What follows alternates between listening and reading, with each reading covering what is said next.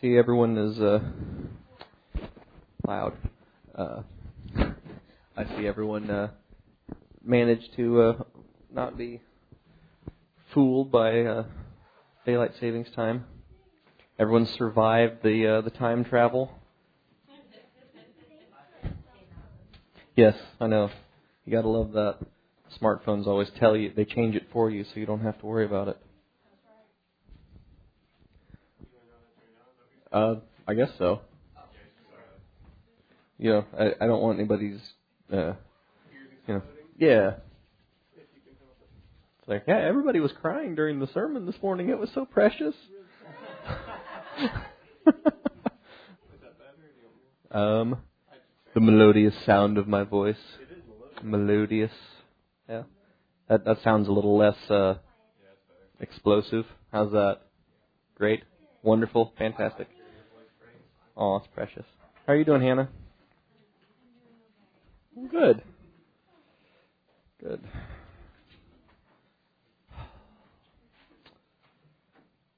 So if you have one of those little zippered Bible cases, don't get your little ribbon thing caught in it because it will destroy it. So anyway, Jesus, we thank you for meeting with us in this place. We thank you that we have this place to gather with your saints and receive from you that which you have. God, you're wonderful to us, and we appreciate all that we have in you and all that you are to us. God, and to tell you thanks seems so inadequate for all that you've done for us. And God, today what we pray is that you would break up the fallow ground of our hearts, Lord God, and that you would plant your word inside of us. God, and that we could receive with meekness this engrafted word and receive from you exactly what you have for us. In the name of Jesus we pray. Amen and amen. So who knows that the election is on Tuesday? I saw this one of those yard signs for that usually endorses one candidate or the other that just said "We're screwed 2017." It's like, yeah, the lesser of two evils. I don't think in this case there is, but so it has nothing to do with what I was going to talk about today. But I wanted to share some thoughts on that. This is basically what I think about whatever the outcome of Tuesday may be. For unto us a child is born, unto us a son is given, and the government shall be upon his shoulder. And his name shall be called Wonderful, Counselor, the Mighty God, the Everlasting Father, and the Prince of Peace. Of the increase of his government and peace there shall be no end, upon the throne of David and upon his kingdom, to order it and establish it with judgment and with justice from henceforth even forever. The zeal of the Lord of hosts will perform this. So that's what I think about whoever we're going to end up with sitting behind the big desk in the fancy room. So go with me over to Romans. That's where I was actually going this morning.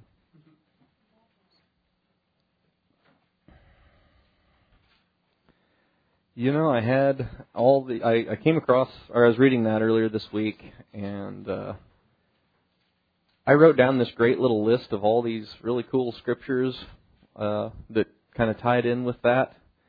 And darned if they did not vanish between whatever day it was that I was writing them. I think it was Friday morning and yesterday.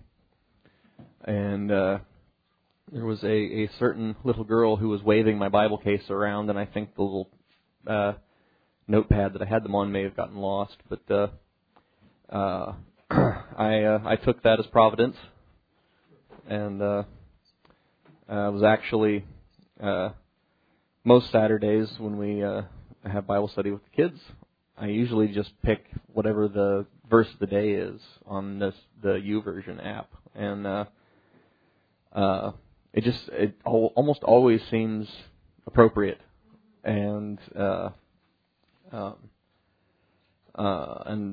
quite frequently it usually turns into what I end up talking about here on Sunday morning.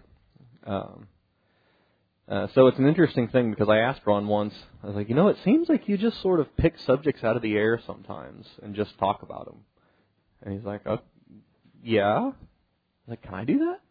I'm like, sure, you can do that. The thing is that, if you deal with somebody, if you encourage somebody in the Lord, you don't premeditate some sermon and make a bunch of notes and, that they could take notes on and bring it home and, sit down over coffee and cigars and discuss it. It's something that you just open your mouth and it comes out. And so I was encouraged by that because it made getting a word from the Lord a lot less fuzzy feeling. And so I was encouraged by that. Because there's certainly still this kind of fuzzy element that's hard to explain. But anyway, so this is more or less what we talked about yesterday, a little different. But in Romans 12, I beat you there because I didn't tell you that, did I? Okay, that's how you win. Is you don't tell anybody where you're going. Beat you. I read this comic once, and this guy really captured childhood well. These kids are playing something, and one of the kids says, "No, you didn't. No, you didn't. Noyadint." I was like, that is so a kid word. No, you didn't. No, you didn't. No, you didn't. I was like, in fact, I remember some of the 20-somethings around here using words like that when they were little. Aging myself a bit there. So Romans 12, verse 1. As Ron would say, a familiar portion of Scripture. And, I don't know, to me this is almost one of those default things that I just kind of go to if I don't have anything else on my mind. I beseech you, therefore, brethren, by the mercies of God, that you present your bodies a living sacrifice, holy, acceptable unto God, which is your reasonable service. And be not conformed to this world, but be transformed by the renewing of your mind, that you may prove what is the good, acceptable, and perfect will of God.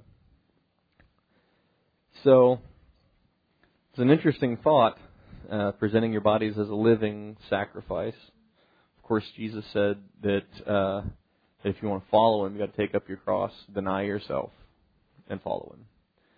And so, this word sacrifice, it's just like we would use it in English. It means both the thing being sacrificed and the act of the sacrifice, because we use it both ways. But he says to present yourself as a living sacrifice. Kind of a funny thing, because what happens to a sacrifice? It dies. So he talks about this conundrum of living in this place of sacrifice. And of course, that's what taking up your cross and denying yourself is all about. Because when you sacrifice your will, as it were, lay it down to do what God would have you do, your flesh will scream and whine and generally make all kinds of obnoxious noises. But he says to present yourselves as a living sacrifice, holy, acceptable to God, which is reasonable service. And there's a lot of great words in here. The Young's, instead of holy, it says to present yourself a sacrifice, living, sanctified, and acceptable to God. Sanctified is a good word. I mean, holy, of course, is a very similar concept. And in fact, in the Greek, they come from the same root word. They come from one from another. They're tied together. But in English, the word sanctified means to set aside, to be set aside for a specific purpose, and typically with as service to God. And so he talks about presenting yourself a living sacrifice, sanctified, set apart for His use, and acceptable to Him, which is your reasonable service. And if only John was here, because this word reasonable is where we get the English word logic. And I know how much John likes his logic. Wasn't a very subtle way to point it out. Thank you, Heidi. Thank you. Okay. But I like that it's your logical service. I mean, reasonable is a good word for that. But I like it being logical because if something is your logical conclusion to a matter, then there really isn't any other conclusion that makes any sense. So I like that here. That giving yourself completely to Him just makes sense. And I think a great way to paraphrase that which is your reasonable service is maybe make it a little more modern, is the very least you could do. To give Him everything would be the very least of what you could do, because He gave everything to you and for you. And so this word service is a great word too. It's used of a slave. It's used of a hired servant. It was used of the priests doing the service in the temple. All that stuff is where this word service comes from. So it's like it's saying that serving God and giving yourself over completely to Him is the most logical thing you could do. I feel like a broken record up here. We all know this, but it's a great thing. Another thing I like about this verse is it says to present yourself as a living sacrifice. And so there's lots of things that God wants you to do, that He tells you, I want you to do this, and you're going to do it. And you can. It's like, I want you to get up, I want you to get ready, I want you to drive to church this morning and go and be at church. Like, that's pretty simple, and you can do that. But what if He told you, I want you to go out your front door and start hovering and then flap your little wings and fly to church? Not so much. You're not going to be able to do that. And so, but with God all things are possible, so He asks these impossible things of you, such as being perfect. And because He understands that His Word has creative power. So, for example, what's the first thing that God says in Genesis? Let there be light. And I was so proud of Levi because I pointed this out to him yesterday, or I asked that question yesterday, and not only did he have the answer, but he knew where I was going with it and explained why I brought it up. I was like, yes, it's my boy. Because there was no source. He didn't say, let there be stars, let there be a sun, let there be the neon light that says eat at Joe's. There was none of that. It was just, there was just light. Because the universe obeyed the creative power of His Word, and it just made light. And so we know that God speaks those things to us, not because He expects us to do it, but because He's going to do it in us. But what He wants us to do is present ourselves. Because if you're presenting yourself to Him as a living sacrifice, then that implies that you're going to be cooperative with whatever it is that He wants you to do. He's not going to have to hog tie you and tie you down before He puts you up on the altar. You're just going to let Him do it, which is a grand thing. So that's really the thing that He's looking for in this verse is the presenting. He's like, just present yourself to me as a living sacrifice, because there will be things that you can do. There will be things that you'll look at that and think, I would need some kind of help from heaven. And He knows that, and He knows the difference better than we do. There's nothing quite like straining at something and just finding out that you just can't. And sometimes I think faith is like that. We just clinch. It's like, I wish I knew what muscle to flex to believe. And it's like, it's not about figuring something out. It's this. It comes down to this decision making, because that's the thing that God wants. He won't make you do anything. He wants you to work with Him and agree with Him and let Him do the things that He wants to do. And so we were reading with the kids last night. We started reading God's Smuggler with them. And we spent a little time in the evening reading it. And when it came time for bed, it was Levi's turn to pick a book, and he wanted to read more of that. So we just kept on plowing through it. But it's really cool because he was so dissatisfied with life. He grew up in this little dinky place out in the middle of nowhere, and grew up. He was a little kid when when Holland was occupied by the Nazis, and more than anything, he wanted to be some sort of secret agent, and so he did all kinds of daring do against the Germans that were in his village, putting sugar in their gas tank, and he got firecrackers, and he would set them off in front of the commandant's place and stuff, and take off running, and all kinds of stuff like that. And he would slip out of they would go to church, and he would always kind of linger behind, and he said his family would always sit on the front row, but there wasn't room for all of them. So he would kind of linger, and then he would go and find a seat in the back, which usually meant he would just leave altogether, and he would go just play or do whatever it was that he did during that time, and then he would just kind of meander back to the church and listen to what everybody had to say after church, and he would pick up the text and the gist of the sermon, and so he would fake his way through the afternoon discussion of the service with everybody else. And he's like, my family never figured it out. And to look back, I feel so bad. But, he was just unhappy with life. And he joined the army because he didn't know what to do with his life. And after World War II, the Dutch went to try and hold on to their colonies in Indonesia.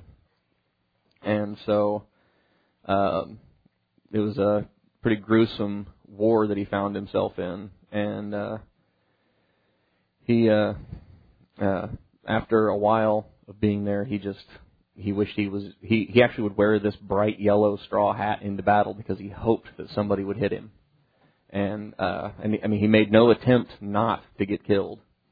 And yet he just kept making it through battle after battle after battle, until his hat became this kind of symbol for these people who just kind of didn't really care if they lived or died. And then one day he got hit. He loved to run. He would run like 20 miles a day just because he just loved it. And it like helped him think. And I thought, I don't really want to run 20 yards. I mean, I saw somebody that had a sticker on the back of their car that said 0.0. I was like, that's what I'm talking about. 13.1. No, actually, I always liked running. I always hurt. Like there's something, because eventually you step on your tongue and then you trip and then you go rolling. But anyway, he gets shot in the ankle of all places, and they tried to put his ankle back together the best they could, and he was crippled. He couldn't walk without a cane, and so he comes home and he's 21 years old, and he's now this Mr. Macho guy is now a cripple, living at his parents' house. And, he stays with his parents for a while. Now he's in a rehab hospital doing occupational therapy and all this stuff, just so dissatisfied with life. And he, God gets a hold of him. I won't spoil the whole thing for you, but if you haven't read it. But it's really great because before he had shipped out of the hospital that was in Indonesia to go home, one of the nuns that was there at the thing was asking him, it's like, so what is it? Well, she tells him this story about how they catch monkeys in Indonesia. They hollow out a coconut and they make a hole in it that's big enough for a monkey to kind of stick their hand in there, but not big enough to get it back out if they make a fist.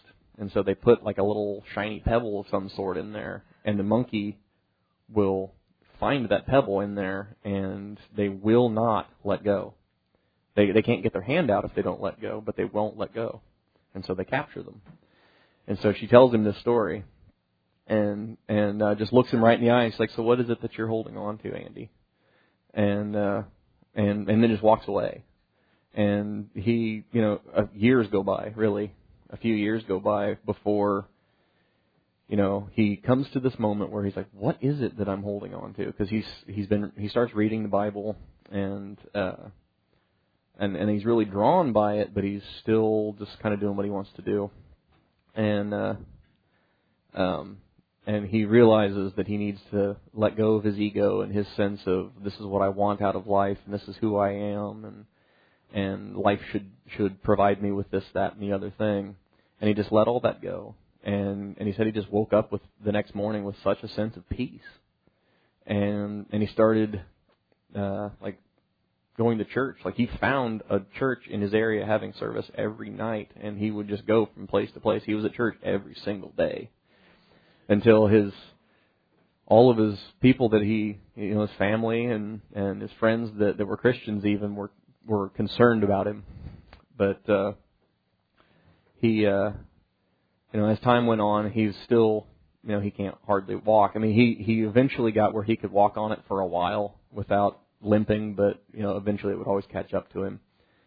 And he felt like God wanted him to be a missionary. And he always would give him this yes, but kind of answer. He'd always say, yeah, but I'm not educated. Yeah, but I'm a cripple.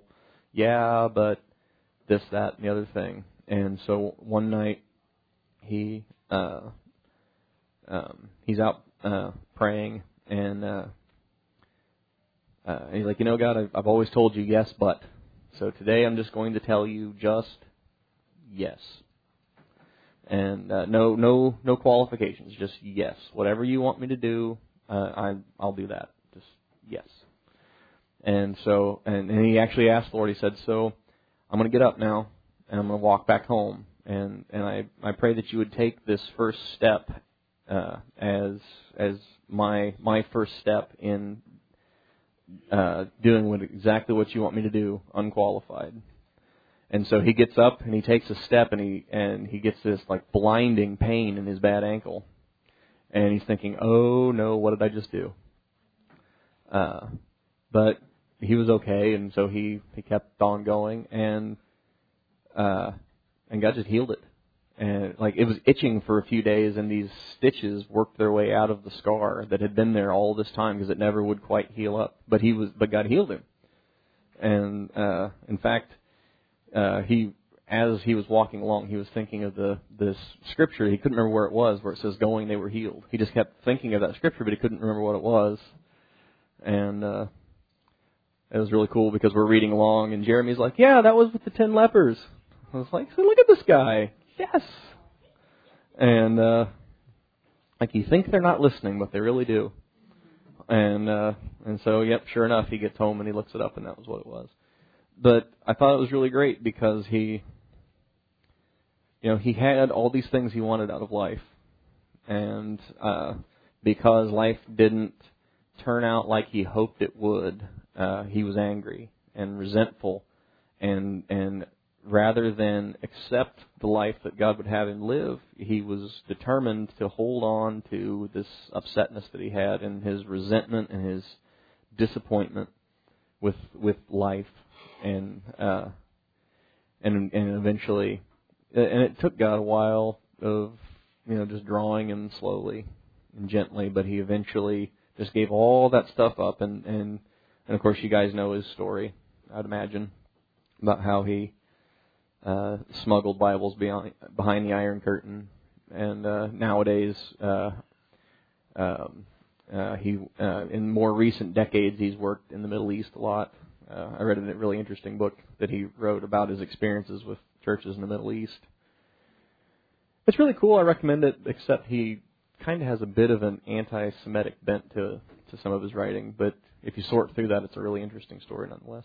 Anyway, so talk about presenting yourself as a living sacrifice. Romans 12, John. Yes, sir. So he didn't think that he would really be of any use necessarily. Couldn't see there was this Christian family in his village, growing up that he dealt with, and when he was leaving for war, the guy told him, well, he's like, I'll pray that you find the adventure that you're looking for, and of course he comes back crippled, and he goes to visit him, and he's like, so did you find that adventure you were looking for? He's like, not exactly. And he's like, well, we'll just have to keep praying. He's like, oh, yeah. He's like, sure. As soon as the adventure shows up, I'll be a natural. I'll just limp right out there and meet it now. And it's funny. I was reading this book, and I could really identify with, that sense of helplessness of, I just wish I could just do this little simple stuff. Yeah, we raked up some leaves yesterday in our front yard, and I managed to get through that without hurting myself, which was nice. But by the time we filled up 5 trash bags full of leaves, like the really big trash bags, I was thinking, this smacks of work. On the Sabbath, no less. But anyway. No.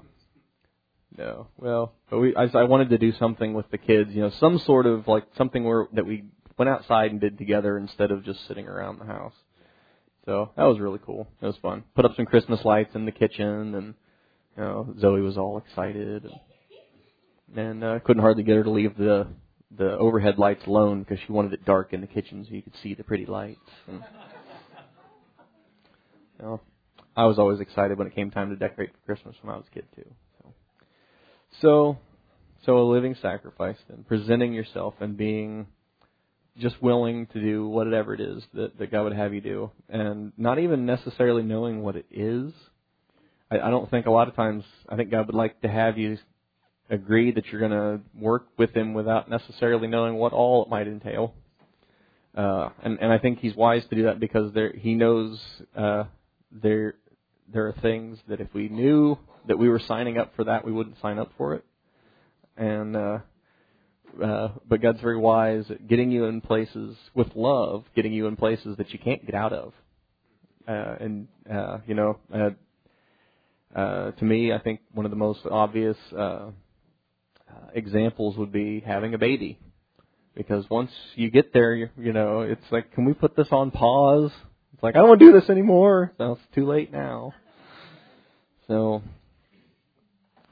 yeah, by the time we had Zoe, Cynthia and I were kind of looking at each other like, let's not do this again. I mean, it was awesome, having the babies and everything. And sometimes, occasionally, I wish I had another one, but it's a lot of work. It really is. And, we realized, well, we're not getting any younger, so why don't we just stop now? But there are those things that you get into that you can't back out. And so God's very wise to do that. And the great thing is, too, is that God knows what's in you more than you do. He knows what you can do. He knows what you're made of. I went through an experience once that was so confusing. I mean, I could not figure out what was right. I mean, I felt like I knew what was right, but it seemed so fuzzy. And I was, I made this determination. It's like, this is how I'm going to handle this, and that's all there is to it. And eventually, I went out to dinner with Ron just to hang out, really. And I was telling him about this situation, not so much I wasn't asking him, hey, tell me about this thing. I was just telling him how things were going in life in general. And he's like, well, let me tell you about that. Here's what's really going on. And it turned my entire world upside down. But, and so I asked him, I was like, well, why did God let me go through it that way, why couldn't I see that before? This whole thing would have been a lot easier to go through if I would have seen that from the beginning. And he said, well, the thing is God wants you to see, He wants you to see what's inside. He wants you to see that you would make the right decision without all the information, that you would just do the right thing. And which was encouraging because it didn't feel like I was doing the right thing at sometimes. But the thing is And I don't say that like I did some grand thing. It's God knows what's in you, and He knows how to get you through.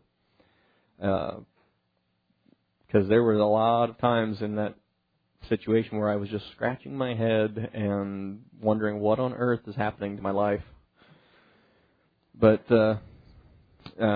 so this presenting then is a really interesting thing. Presenting your bodies as a living sacrifice, holy, acceptable to God, which is your reasonable service, your logical service, the thing that you would do, because nothing else would really make sense. And be not conformed to this world, but be transformed by the renewing of your mind, that you may prove what is that good, acceptable, and perfect will of God. And we all know about being conformed to something, because to be conformed to something typically requires heat and or pressure.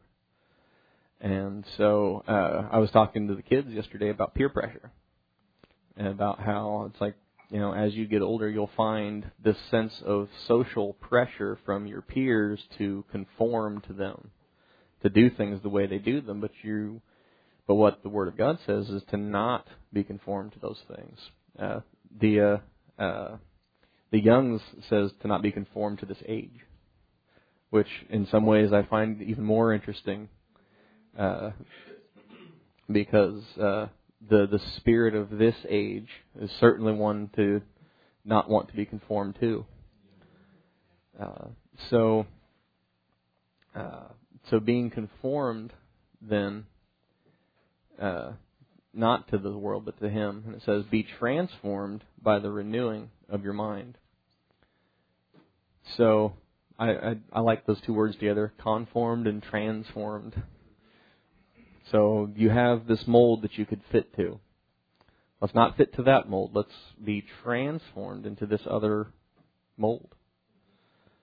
And this word transformed is a change of condition. And so it's where we get the word metamorphosis. And it's either this word or a form of this word that used when Jesus was transfigured, where his condition is changed from one thing to another, and it's always used in a passive way, where it's not something you don't transform, you are transformed. So you don't do the transforming. The transforming is something that happens to you, which is a precious thing. It reminds me of circumcision, because you don't circumcise yourself, your Father does. And so it comes at a time when you couldn't do it. And so it's a precious thing how God does these things, because to me these verses at first glance kind of make you think, I really better put my nose to the grindstone here and hike up my big boy undies and get this thing done. But really, what he's saying here, the linchpin that this whole thing is on is present yourselves. Is cooperate with me. Let me do this. Give yourself to me so that I can do this stuff. So be transformed by the renewing of your mind. And this is a qualitative kind of renewing. Not like it's not a brand new thing. It's a changing something for the better. Like a refreshing. And that's what the Word of God does.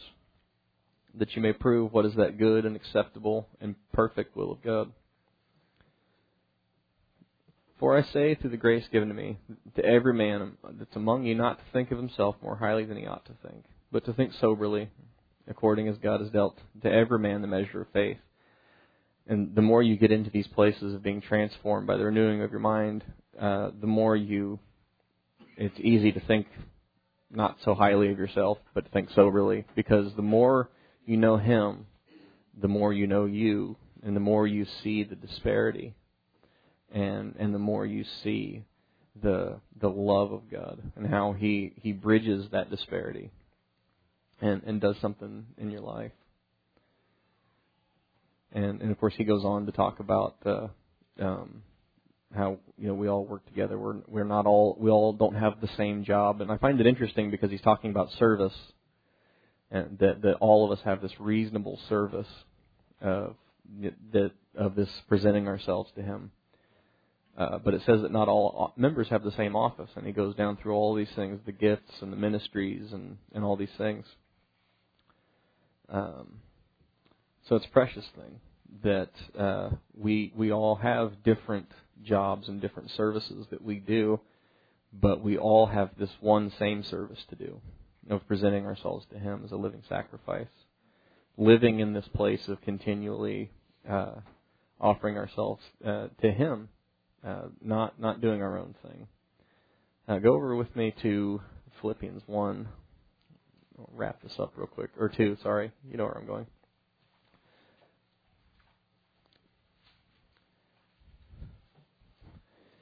You know, it's funny because Ron always said that he would preach something once and he didn't think he ever needed to preach it again. And then he realized that when you teach something, you have to say it over and over again.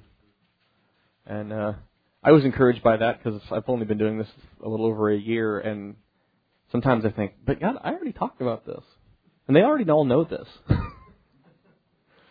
But it's a precious thing to have that, to get that practice of letting God do what He wants to do. So if there be any comfort or any consolation in Christ, verse 1, any comfort of love, any fellowship of the Spirit, any bowels and mercies, fulfill ye my joy, that you be like-minded, having the same love, being of one accord and one mind. Let nothing be done through strife or vainglory, but in lowliness of mind let each esteem another better than themselves. Look not every man to his own things, but every man also on the things of others. And so that's kind of what he goes on to talk about in Romans that I just kind of glossed over. But it's kind of these same sorts of things.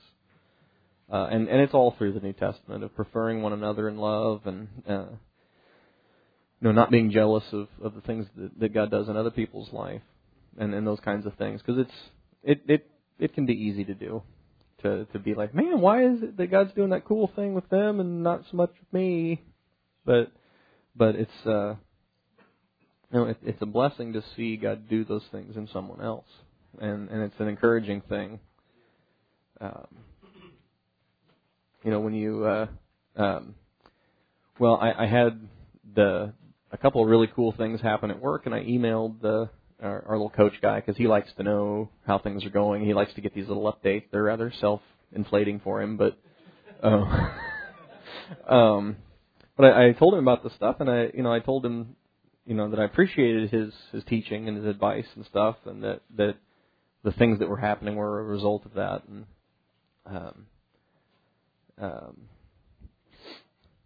But I told him, I know from my own experience in other areas of my life that it's really encouraging when you try and help somebody with something and you see it start working in their life. And so I just wanted to tell you I appreciate the things that you've had to say to us. Because the last time I talked to him on the phone, he basically said that what I said was a bunch of crap, and that I was basically not really being forthcoming with him about what we were talking about. I'm like, well, I just was trying to present it in a positive light because I knew you would say that, but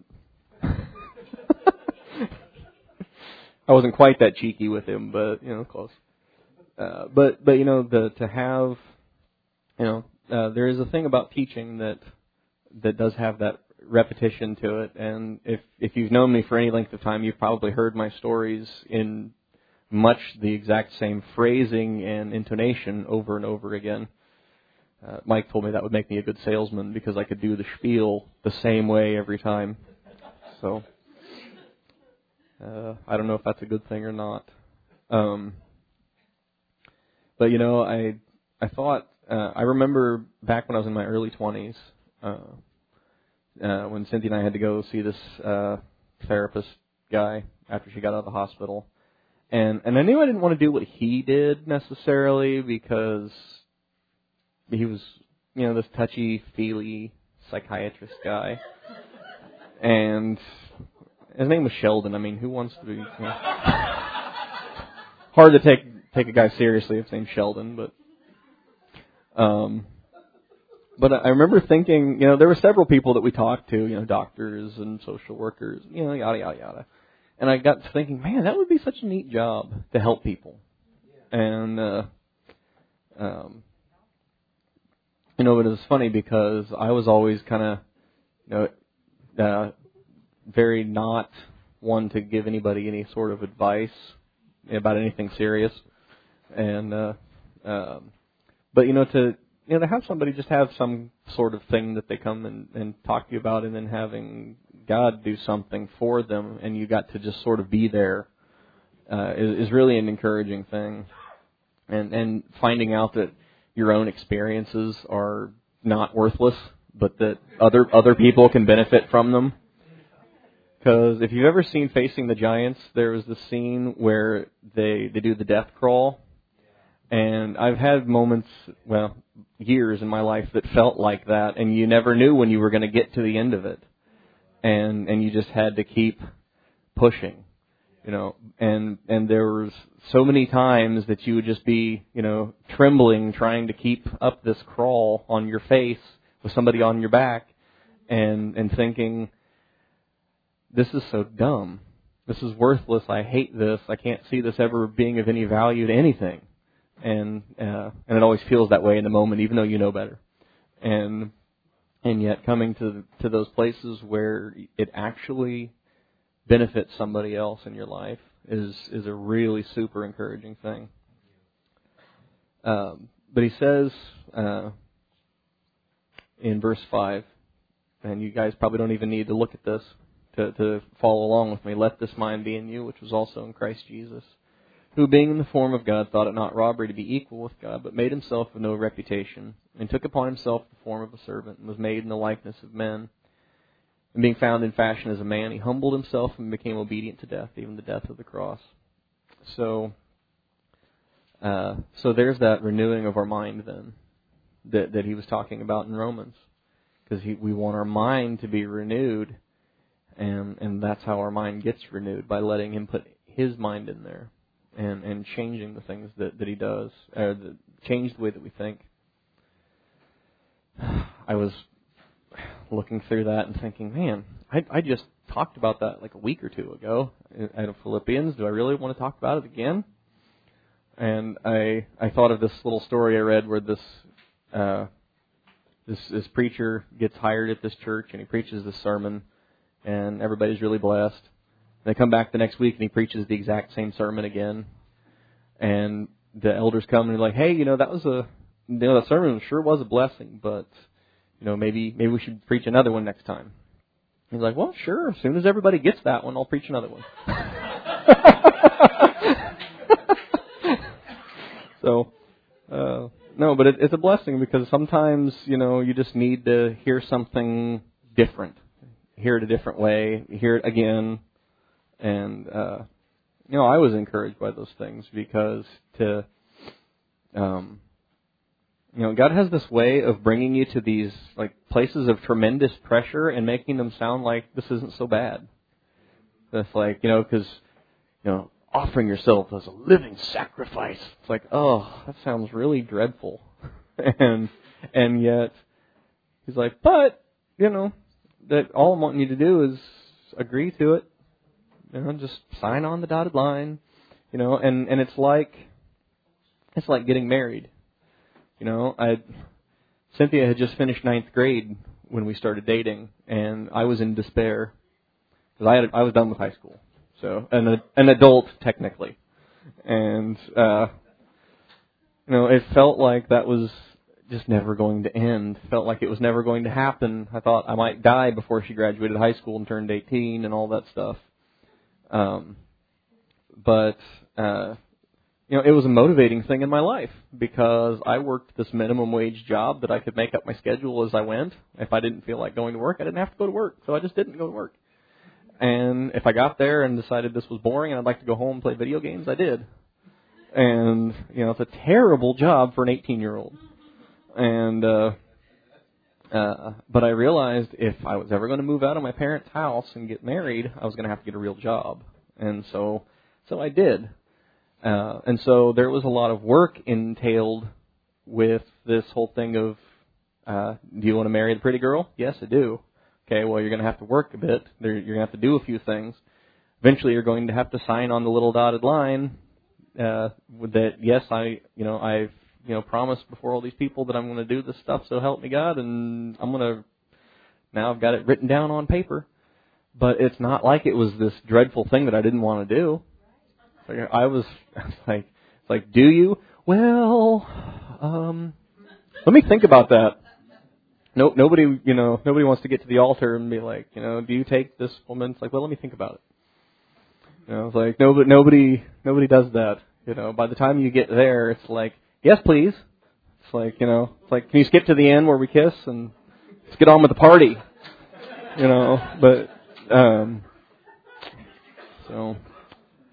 Zoe loves weddings. She gets so excited. She's like, they're going to kiss and then we're going to have cake. So just know that if you're planning a wedding anytime in the future, then Zoe appreciates the cake.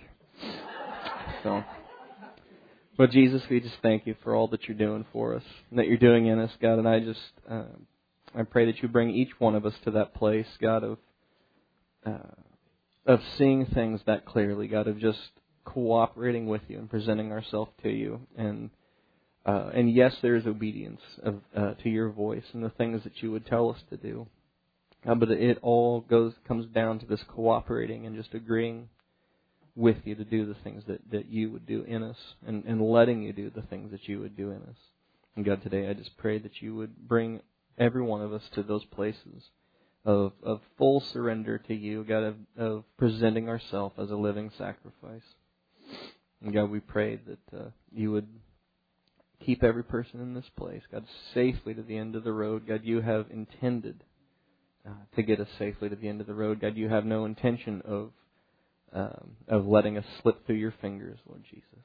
And we appreciate that. And God, and if we miss the opportunities, God, you know how to bring them around again, and you know how to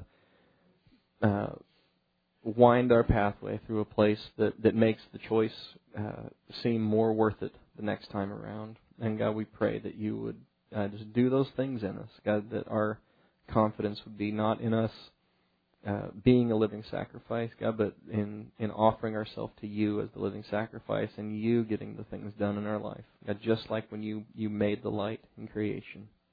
God, we pray it and ask it in the name of Jesus. Amen.